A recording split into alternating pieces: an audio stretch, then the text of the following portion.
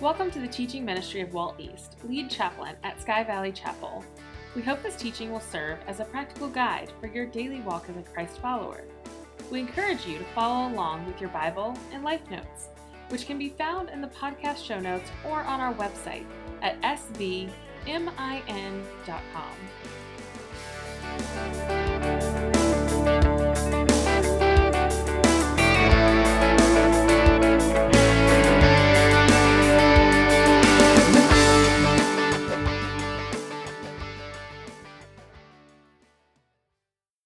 Well, they had all showed up early, long before start time. And the tiny house was already filled, and folks were looking around, everyone with the exact same thoughts and mindset. They were eager in anticipation for what they were going to hear today.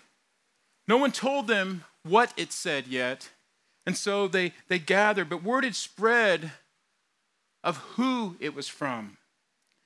The husbands, the wives, the families, the children, they gathered. It's the way the church usually happens once a week.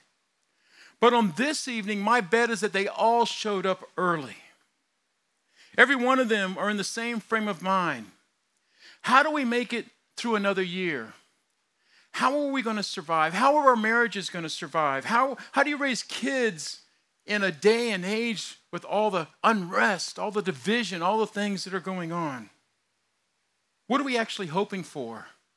And what do we hope with? And word started to spread around the city. Peter had written a letter. It'll be read this week. And if there was anybody in the first century that they desperately wanted to hear from, my bet is that it would have been Peter. You see, he was the one that had walked with Jesus, the one that had the most speaking parts in the New Testament than anyone except Jesus. He was the one that Jesus talked to more than anyone else in the New Testament. He was the one of those original 12, one of the very first disciples that Jesus called, that he picked. He was the one that was just an average fisherman, and he gave hope to the average Joe, a lot of hope. He wasn't a scholar. He wasn't a theologian. His failures are world known, but he's a man that gets it. He was the guy that decided to throw his net one day after there were no fish just because Jesus said, Peter, throw the net. And then so many fish hit the net that he couldn't pull it in. He was the guy that walked away from the only job that he had, of no significance except that was what provided for his family, to travel with this itinerant preacher for 3 years. He was the guy that was taken into that little house where the 12-year-old girl had died, who got to watch as Jesus touched her hand and life came back into her body and she sat up. He was the guy that was allowed to come up with Jesus on the mountaintop, to see Moses and Elijah, two of the greatest heroes of all time in the Jewish faith. He was the guy that tried to talk Jesus out of the cross. He told Jesus it's a dumb idea.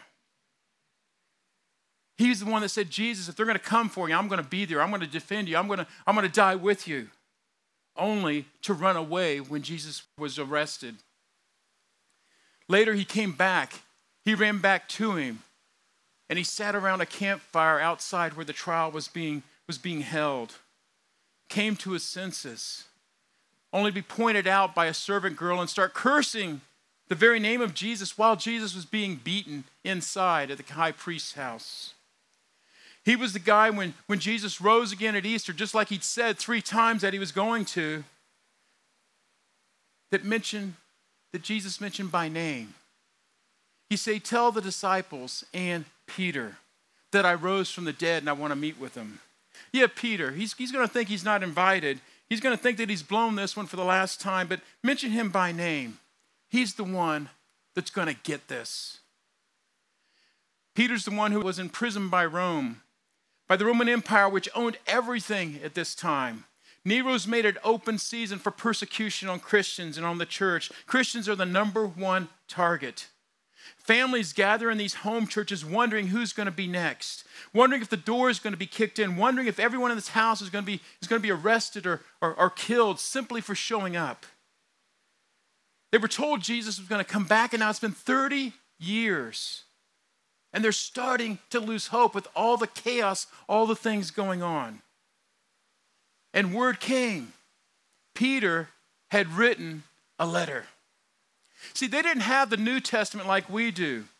They didn't have the words that we have, especially the ones in red. And after 12 verses, there's one word that changes everything. It's a game changer.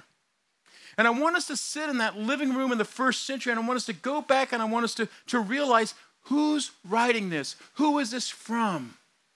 And the importance of his words. I don't know if he knew that he was writing Bible at the time. I don't know if he knew that he's writing something that over 2,000 years later, we would be sitting here on a pool deck in California on the other side of the world studying. I don't know how much he knew that the Spirit was guiding him. The words that he was telling them that day were in that age were so important. Important for our singleness, important for our marriages, important for our families. But we're going to look over their shoulder at the Word of God that Peter wrote under the inspiration of the Holy Spirit. We've covered 12 verses over the past 2 weeks. And if you weren't here, you can always pick them up on our podcast. If you don't know what that is, come talk to us. If you don't know how to get it or you're having problems get it, let me know and we'll help get you hooked up there. So take your life notes, that little half sheet of paper that you were given when you came in. If you don't have one, raise your hand and we'll try and get one of the ushers to get you one. Take those life notes and let's start reading. Therefore, okay, let's stop reading. That's it. It's important to know, to understand the big therefore in your Bible. The book changes on that word. 1 Peter is only a few chapters long, but right now the entire book will change with therefore. 12 verses we've spent the last 2 weeks covering. Now we come to therefore, now then, because of that, as a result of what I've just said. 12 verses that set up something. The rest of the book will now go on, therefore. 12 verses where Peter writes and says, yeah, I'm Peter the apostle, the one sent by Jesus to tell you these things. An eyewitness, the guy that walked with Jesus. Yes, I blew it. I got it wrong a lot of times, but man, let me tell you about grace. And he goes, let me remind you, let me give you hope in a day and age when you're struggling to find hope. And in 12 verses, he explained a word that we call salvation. How to be salvaged, how to be redeemed, how to be made right with God. All that goes into being saved. He said, may I remind you of your God. You have a God in 3 persons. You have a God the Father that loves you in spite of you. You have a God the Father who knows that you're going to blow it. He knows that you're going to fail. Peter said, look at my life. I tried to talk him out of the cross. And Peter says, in spite of that, he still chose to love you. Way back when? Before you were born. In foreknowledge, may I remind you, you've got the Son, he says, who came to earth to die on the cross, to pay any price, any debt, any judgment that God has against you. And believe me, we've all taken our lives, we've all taken our will, we've all taken our hearts, we've all taken our desires from God. And whatever a just God demands from you, Jesus stepped up and said, I'll pay it. I'll cover it. And then Peter says, let me remind you, there's the Spirit of God. Jesus didn't just die on the cross to save you and forgive you. He died to cleanse you. He died to give you a clean slate so that now the Spirit of God can be in you. The Spirit of God in your life, changing you from the inside out. 12 verses. And now he goes, therefore, here's your new life. Let me ask you a question. How's your therefore? Do you have a because of that? Do you have a point at some place in time on your journey where those 12 verses came to life in you? Somewhere where you started to realize who this God is, how much he loves you, what he did for you, how he wanted to redeem you, salvage you, buy you back. And you stepped over that line of faith and said, God, now I'm yours. Do you have a therefore? Our lives should be different, as Peter's going to tell us throughout the rest of this book. Our life should be different in view of those 12 verses. The rest of the book, he's going to start working through, and he's going to say, this is the new you, and he's going to say, there's got to be a radical difference. Do you call yourself a Christian, or do you follow Christ? Peter's going to challenge us with his words through the rest of this book. You see, calling yourself a Christian is real easy to do. Anyone can call themselves a Christian. But to actually follow Christ? And Peter says there's going to be a therefore because of salvation, because of God's forgiveness, because of God's mercy, because of how much he loves us. Therefore, let me tell you why we're different, he says. And he's going to bring hope to marriages. He's going to bring hope to families. He's going to encourage people with hope about how to live in a day and age where it feels like you're outnumbered, outmanned, and outgunned. My bet is when word got around that they got a letter from Peter, they showed up because everyone desperately needed some encouragement. So let me ask you again, how's your therefore? 12 verses changed how humankind operates. We used to be people, body, soul, and spirit, or body, mind, and spirit. We used to be people, our body has urges and desires, natural cravings that affect our thinking, our thoughts, and we choose to act on that, and that sets in motion what we do, who we are. And Peter says, let me tell you now, God loves you. He died for you. He put the Spirit of God in your life, so now that Spirit is going to change how you think. And how you think is going to change how you act. It's going to change those urges and desires that you act out on. He took all of humanity and flipped it upside down. And as we start reading these verses, you're going to see pattern after pattern of, well, you used to live by this, but this is how Christ calls you to live. We live in a world that still encourages, if it feels good, do it. If you want to do it, if you enjoy it, do whatever you want to. However you feel is okay. You've got to be true to yourself. The world still encourages that. If you enjoy it, keep doing it. Don't deny yourself any natural desires or any natural urges. I mean, be cautious and be kind to others, but basically do whatever it is you want. And that's how humanity, that's how the flesh, that's how the world looks at things. And Peter says, now that you've stepped over that line, if you gave yourself to God, if his Spirit is in you, then everything has switched. No longer does your body, does your flesh control your thoughts, and your thoughts set what you do. With the Spirit of God in your life, you're going to change your thinking. And in changing your thinking, now you're going to master those urges, your desires, and it's God's Spirit that will do it. There's a preacher in Texas I used to listen to a lot, like Bob, and I can't remember his last name. I'll think of it in a minute. Back whenever I was in seminary and I was commuting back and forth. And he used to say, Christ gave his life for you so that he could give his life to you so that he could live his life through you. People say, I'll live the Christian life even if it kills me. And this preacher, you say, don't worry, it will, because you can't do it. It's only by Christ's Spirit, by the Spirit of God, by the Holy Spirit living in you, that you can do what God wants you to do. Therefore, and some of your Bibles may be different with this next phrase after the therefore. Therefore, he says, prepare your minds for action. Be self-controlled. Prepare your minds for action. Be self-controlled.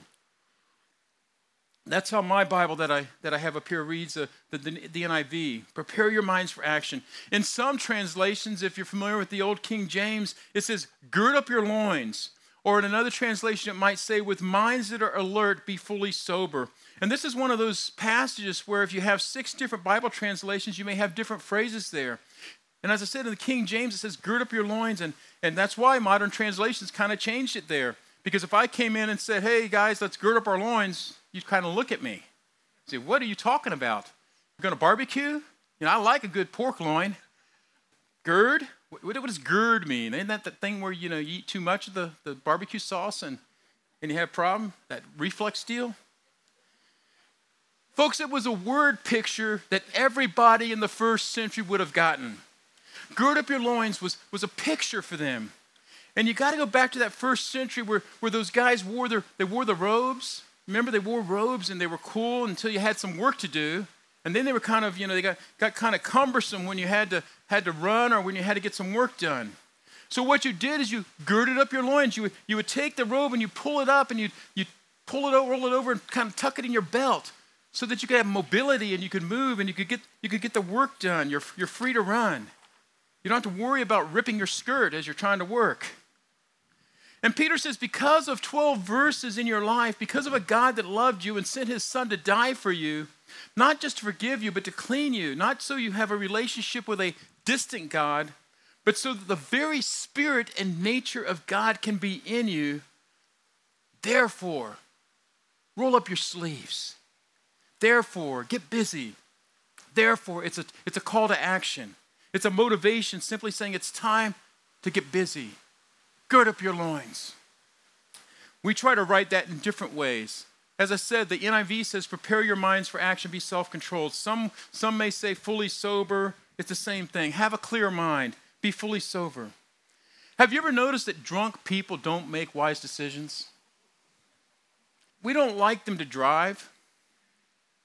You don't make good decisions when you're drunk. We don't make good decisions if we're under the influence of any substance. And Peter is using that very word picture here. He says, because of what God has done, it's time to have a clear head. I want you to have your head on straight. I want you to have a clarity of mind here.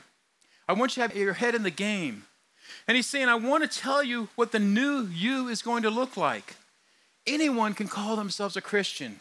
He said, I'm going to tell you how to be Christ-like. And there's a huge difference. Nowhere in the Bible does it say to get a new title. But the Bible is full of things telling us how to get a new life. The title's easy. The life, gird up your loins. And you say, oh, I don't get drunk. I don't get high. I never touch the stuff. Do we? I'll tell you what we get drunk on. I'll tell you what we get high on. Greed, relationships, success, affirmation, self, love, politics. I know I'm meddling. Politics. On our body, our image. We get high on power. We get focused on these other things that confuse our decision making. We get focused on these things that are not eternal. Now, that some of them may be good things. They may be great things and still not be God things. We can get inebriated on focusing after things in life and saying, this is what I'm all about, and pursuing things, and this is the goal, this is my decisions. They're going to be based on this. And Peter says, let me tell you how you're going to live different. Let me tell you how you're going to prepare yourself. Let me tell you how you're going to be ready for action. You're going to be sober. You're going to be self-controlled. And he continues and he says, therefore, and he says, set your hope fully on the grace to be given you when Jesus Christ is revealed. Set your hope fully on the grace to be given you when Jesus Christ is revealed. This is the third time in 13 verses, the third time in the book where Peter has mentioned grace. This is a guy that gets it, a guy who failed miserably. And he goes, let me tell you how to receive grace that one day is going to come when Jesus Christ returns. He says, as obedient children, do not conform to the evil desires you had when you lived in ignorance. But just as he who called you is holy, so be holy in all you do. For it is written, be holy because I am holy. Try it, it's a tongue twister. He goes, here's how you set your minds. Here's what I want you to focus on.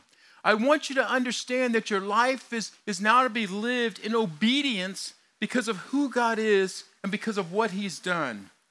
And how do we know what obedience is? Well, let me give you 4 things here to prepare you for this new life. 4 things if you're serious about saying, hey, I don't want to just call myself a Christian. I want to be Christ-like.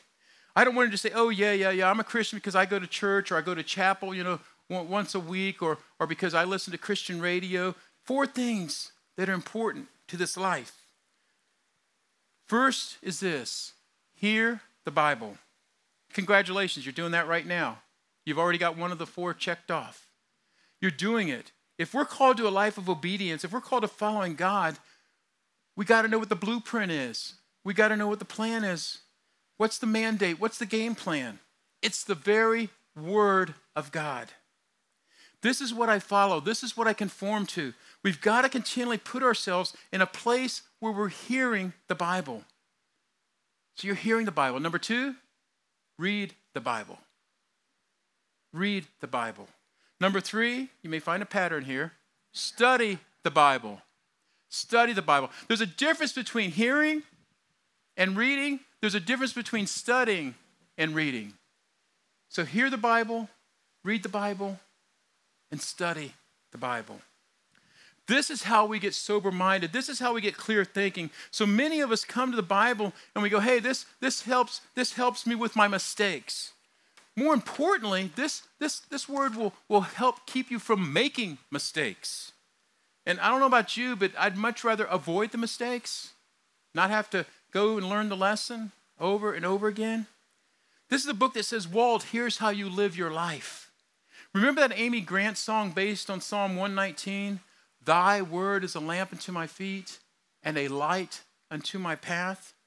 How many of you ever stubbed your toe in the dark? I think we all have, haven't we? The rest of you are either too lazy to raise your hands or you're lying, okay? We've all stubbed our toes before. Well, think about moving around in the dark 3,000 years ago when this psalm was written. Think about how much you probably stumbled around back then and how vulnerable your feet were. We didn't have steel-toed boots back then. You're probably wearing open-toed sandals. And you had these, just think about what you stepped in. Think about the potholes. Think about the animal stuff that was in the streets, on the roads, the paths. And if you look at this, I realize there's 2 completely different things that God's talking about here in his word. This book, God's word, is a lamp unto my feet. The very things that I'm struggling with right now, the things I'm stepping in, the things I'm stumbling over, the things I'm stubbing my toe on. This book will help me with the immediate, with my current struggle, my current finances, my current relationships, the stuff right now that is taking its toll on Walt. God says this book in your life will give you a lamp to see things that you're stumbling with, that you're struggling with. And it's going to be a light to your path. A light to your path. Not just what you're immediately going with, but where you're going, what you're doing, the way ahead. It's kind of like that great invention, high beams and low beams, right? You need to see what's immediately in front of you, but sometimes you need to see the path. You need to see what's coming down the road. When I get that light on my path, it helps to make the path clear. So much of what we're struggling with in the long run doesn't even matter. 3 years from now, some of the things that I'm caught up in right now, 3 years from now aren't even going to matter. 300 years from now, definitely not going to matter. There are very few things in life that I deal with or that you deal with that will have significance 300 years from now. Anything that deals with the Word of God and anything that deals with people, that is what's lasting. That is what matters in the long run. God's Word, people. In light of, therefore, we've got to be people that are in the Word. We've got to be people who are getting this into our lives. We live in a day and age where some of the best messages, some of the best Bible teachers, some of the best studies, it's why I take the time and the resources to get the podcasts out there to help reach even more people, or if you're not here so that you can hear it. It's available to us. We can have it anytime we want it. But if you're just showing up for an hour, listening to a message for 30 or 45 minutes on the weekend, expect that to come back the other 6 3/4 of the days of the week, you're going to be outmanned and outgunned. Do you get this? Hear the Bible, read the Bible, study the Bible, and then 4th, follow the Bible. You could say, do the Bible. You could change follow to do. I brought something to show you today, and it comes out of a special box. At the risk of being considered a hoarder, I brought the box with me as well. This box you'll see has my initials on it. And basically, this is a box that contains a lot of stuff from my growing up years, from my childhood. And it's in this box. I put important stuff in here. I've got my Boy Scout uniform, I made Eagle Scout. I've got my hockey mask from when I played goalie. There's lots of stuff in here. My referee's jersey when I refereed youth league hockey, and there's other Boy Scout stuff and a flag and some stuff from when the men landed on the moon that are in here. But one of the things that is in here is this program from Friday, September 5th, 1975. It says the Vikings of Princeton, not the university, it's a high school in Cincinnati, the Vikings of Princeton playing Grove City. And inside that bulletin or inside that program are some sheets. And this is mimeograph. How many of you remember mimeograph, the purple ink? Didn't you love the smell of it? Are you going to admit that you sniffed the mimeograph fluid? Okay. I love teacher would bring in and go, it's mimeograph ink. And the interesting thing is, here we are, I don't know, what is this, 60 minus 40? Over 40 years later, 40-some years later, this stuff still, I can still read it, whereas some of the newer stuff kind of fades. But anyway, inside there is this thing that says Grove City Meat Grinder Offense. Sounds very intimidating, doesn't it? Well, we only won 2 games this year, okay? But why is this important to me? It's because this was the playbook. This told me how to act on the field. It told me what to do. You see, I was a center. I snapped the ball. The play couldn't start until I started the play. And, I had the assignment after that. I had to block somebody. I guess the coach thought I was smarter than the guards, who all they had to do was blocking assignments, But I had to snap the ball. I was pretty proficient at it, so the coach made me one of the centers. And if I snapped the ball at the wrong time, that was bad. If I didn't block my man after snapping the ball, that was bad. If I didn't know this book and had the play confused and thought the play was going right and they were going left, that was bad. It was important for me to study this book if I wanted to fulfill my mission as a player on that team, as the center. I didn't make up the plays like I used to in the sandlot when I was playing with the kids and, at the empty field down the street. I didn't decide what play to run. That was the coach's call. I couldn't just decide to do what I wanted to do because the coach depended upon me to do the right thing. My teammates depended upon me to do the right thing. The people in the stands cheering us on, even though we hadn't won very many games, depended upon me to do the right thing. And the way I knew what to do was by knowing the playbook. Peter says, therefore, you've been living your life in this direction. You've been calling your own plays. But being a Jesus follower, you've got to go by his playbook. You don't get to make up your own plays. Because of the 12 verses, because of the understanding who this God is and what he's done and that he's redeemed you, he salvaged you, he bought you back. You used to call your own plays. Now you have the Spirit of God in your life. You have his word calling the plays. And that's got to change your thinking. You got to be sober and clear-minded. It's no longer your plays, but his. And that's going to control the actions of your body and what you do. Coach gave me a stack of papers. He said, you better know this, East. And now God has given me his word. And he goes, I want you to know this. What kind of player do you think you are if you don't have any clue what the playbook says? What type of Christian or Jesus follower will you be if you have no idea about Jesus and what he wants you to do? Are you still just living your life your way, calling your plays, calling yourself by a new title, and therefore has not been in your life? Peter gives us 2 examples to follow in this. I already started reading it a minute ago. He says, number 1, he says, as obedient children. You catch that? Obedient children. As obedient children, do not conform to the evil desires you had when you lived in ignorance. But just as he who called you is holy, so be holy in all that you do. For it is written, be holy because I am holy. Holiness is such a huge word. I'm not sure, but we'll probably cover that more next week in more depth. Right now, I'm just going to briefly describe it. Holy, another way to put it is sanctified, set apart, to be dynamically different. We have a God who is dynamically different, a God who is set apart. And he says, live your life like that, as obedient children. Doesn't every kid want to grow up and be like a great dad? Unfortunately, I think the reason Christianity trips so many of us up is because so many of us have been scarred, battered, abused, or even abandoned by a father figure.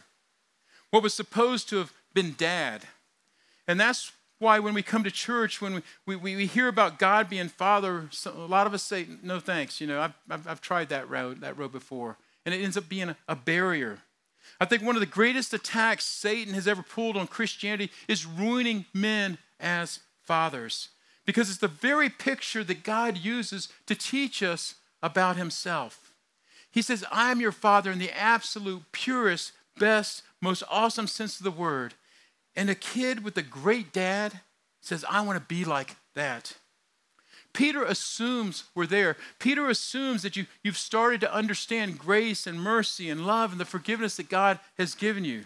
You started to know who this Jesus is. And now remember, when he writes this, it's only 30 years after Jesus' teaching, his life and his death and his resurrection. And these people got a glimpse of that. These people know that. And Peter assumed we're so taken by who our dad is. He says, be an obedient child. You're going to want to be like that. Well, what does an obedient child look like? An obedient child does what dad says. I mean, it's not that hard. You know what my struggle is? It's the same as yours. I'm going to call my own plays.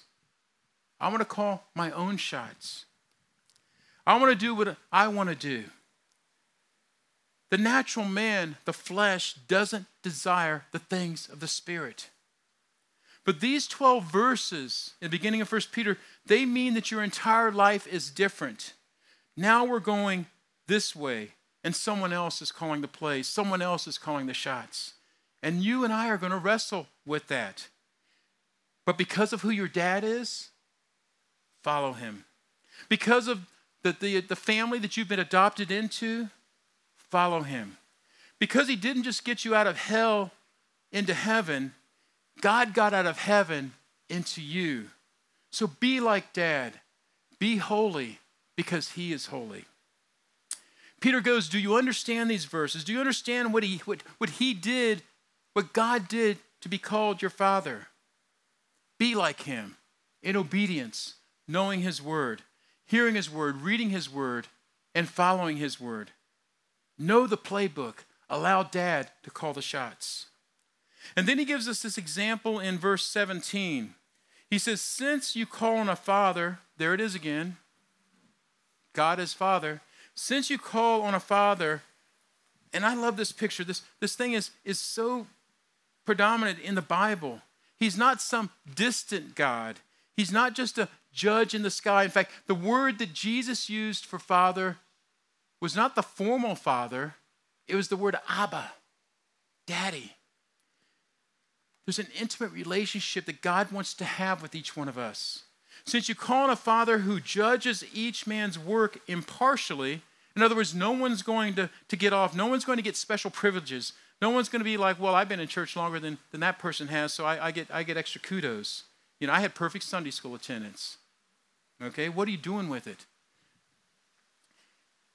He says, no, we're all going to be judged impartially based on our faith and our obedience to him. Since you call on a father who judges each man's work impartially, live your lives as strangers here in reverent fear. That's our second example. The first example, obedient children. The second example, strangers. Some Bible translations say foreigners. Some translations say exiles. So live your lives as foreigners or strangers here in reverent fear. So how do you do that? Well, I submit to you, it's more than putting a NOTW, bumper sticker on the back of your car, not of this world. Well, you're here driving. I hope you're here. What does it mean? What does it mean to be a stranger here on earth? What's it mean? Peter says, 12 verses, then therefore now you're a foreigner in the land. Paul picks up on the same type of picture in his writings. Paul was, if you recall, was a Roman citizen. And in that day and age in the Roman Empire, there was not a higher status that you could have than to be a citizen of Rome. It gave you perks. It gave you things that, it's almost like literally like a get out of jail free card, okay? And that's why the Jewish leaders had such a problem with Paul, because Paul was born in Tarsus. He had Roman citizen. He wasn't from Jerusalem. And Paul claimed his Roman citizenship. That's why they had to send him on a ship to Rome to be tried, to stand before Caesar. And in his letters, Paul writes, he says, let me encourage you. He says, your citizenship is not on earth, but in heaven. This is a guy that understood the power of Roman citizenship on earth. And he says, man, that's nothing. My citizenship is in heaven. He says, you think Roman citizenship is primo? Try heavenly citizenship. Peter picks up that same picture and goes, no, this isn't your home. You're foreigners here. Well, what's it mean? What does it mean to be a foreigner here on earth? You have to understand, we were created for fellowship with God. We were created for paradise. That is our true home. And at times here, I think we should live with a little bit of homesickness for heaven. Not being so heavenly minded we're no earthly good, but we need to keep that in perspective. Being a foreigner means that I'm trying to do the godly right thing while the locals may be doing the opposite. Did you ever notice that there's two types of foreigners? There's ones who will change everything to assimilate and fit in, and ones who will do everything to stay the same. If you live in the land as a foreigner, it's temporary. You can enjoy it, but you don't put down roots. You live with a temporary residency in mind. You don't make it permanent. From a military standpoint, when you're in a foreign land, we were always taught that we were ambassadors. We were representing our country when we were in foreign countries. And we do that with great respect for the host nation. We realize that we're living among them without ever forgetting our mission, without ever forgetting our purpose. And part of our purpose was representing our country to the natives. And Peter is saying, we want to be an ambassador of our home country. We want to be an ambassador of heaven to those on earth, with great respect to the host nation. And we need to live among people without ever forgetting our purpose for being here. You're called to a different life, a heavenly realm, to be different. We're going to be in this world, but not of this world. We're called to be different because our Father is different. We're called to march the beat of a different drum. We're called to have a different perspective, a different purpose, to be sober, clear-minded on things that are eternal and not get so wrapped up in the things that are temporal. We're called to be foreigners in this land. Let me give you two encouragements to keep you going here from Peter's words that the Holy Spirit inspired. Number one, here in verses 18 to 20. For you know that it was not with perishable things such as silver or gold that you were redeemed from the empty way of life handed down to you from your forefathers, but with the precious blood of Christ, a lamb without blemish or defect. He was chosen before the creation of the world, but was revealed in these last times for your sake. Peter says, let me remind you why you're different, why you're going in a different direction, why your body doesn't control your mind and set your spirit, but why you let the Spirit of God control your mind and clear thinking to control your body. He goes, because you were bought at a price, you were redeemed, you were brought back, you were salvaged, you were made right with God. And he says, that came at a price. Not a temporal price, not silver, not a bag of gold, not a bunch of land, not a castle, not a kingdom, not even a country. You were bought with the Son of God. You don't live in this world. You're no longer owned by this world. You don't revolve around worldly things. I wrote it down this way in your life notes. We were bought by heaven and are bound for heaven. We were bought by heaven and are bound for heaven. You're otherworldly. You're supernatural. Think about that this week. Let that sink in. You're supernatural. You're set apart. You're different. God didn't send his Son to pay for something that's worldly and temporary. He's adopted us for all eternity. So don't go back living your life, your desires, claiming a title with no therefore. God says, I bought you to be in the family. We were bought with the heavenly thing, the precious blood of Jesus Christ. He goes on and he says, this is a complete game changer. This is how you now live your life as part of the family. God didn't save us for us to go back to our old lives. He didn't adopt us for us to go back to where we were and just say, hey, I got a new title. He says, you have a new life. You have a new destination. You have a new home. And lastly, verse 21. Through him, you believe in God.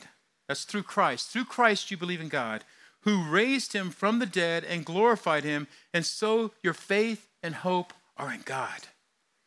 Once again, to people that feel like, I don't know if I can go on in this day and age with all the persecution going on, all the craziness in the world, he's breathing hope, the purpose of his letter. And here's the second encouragement to keep them and to keep us going. We have a belief and hope that is living and real.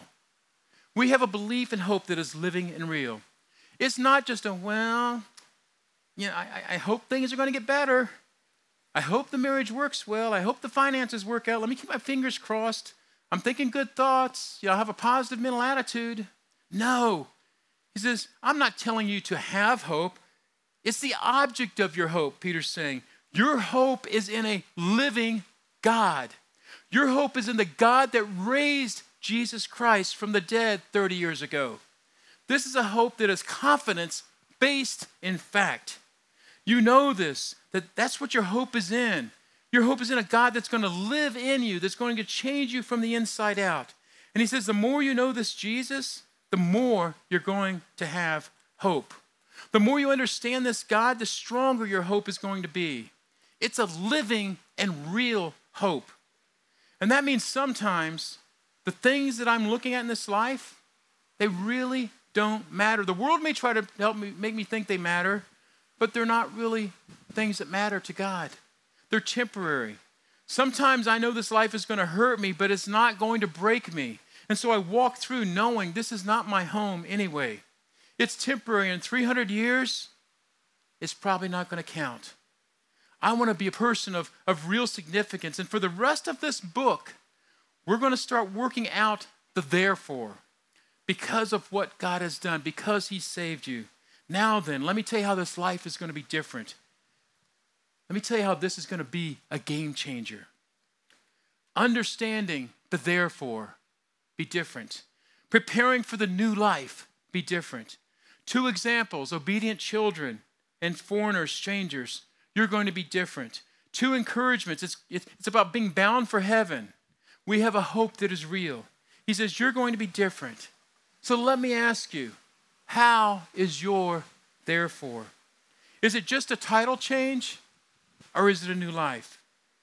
Peter says it's a game changer. You're different and here's why. And over the coming weeks, we're going to flesh that out. Amen.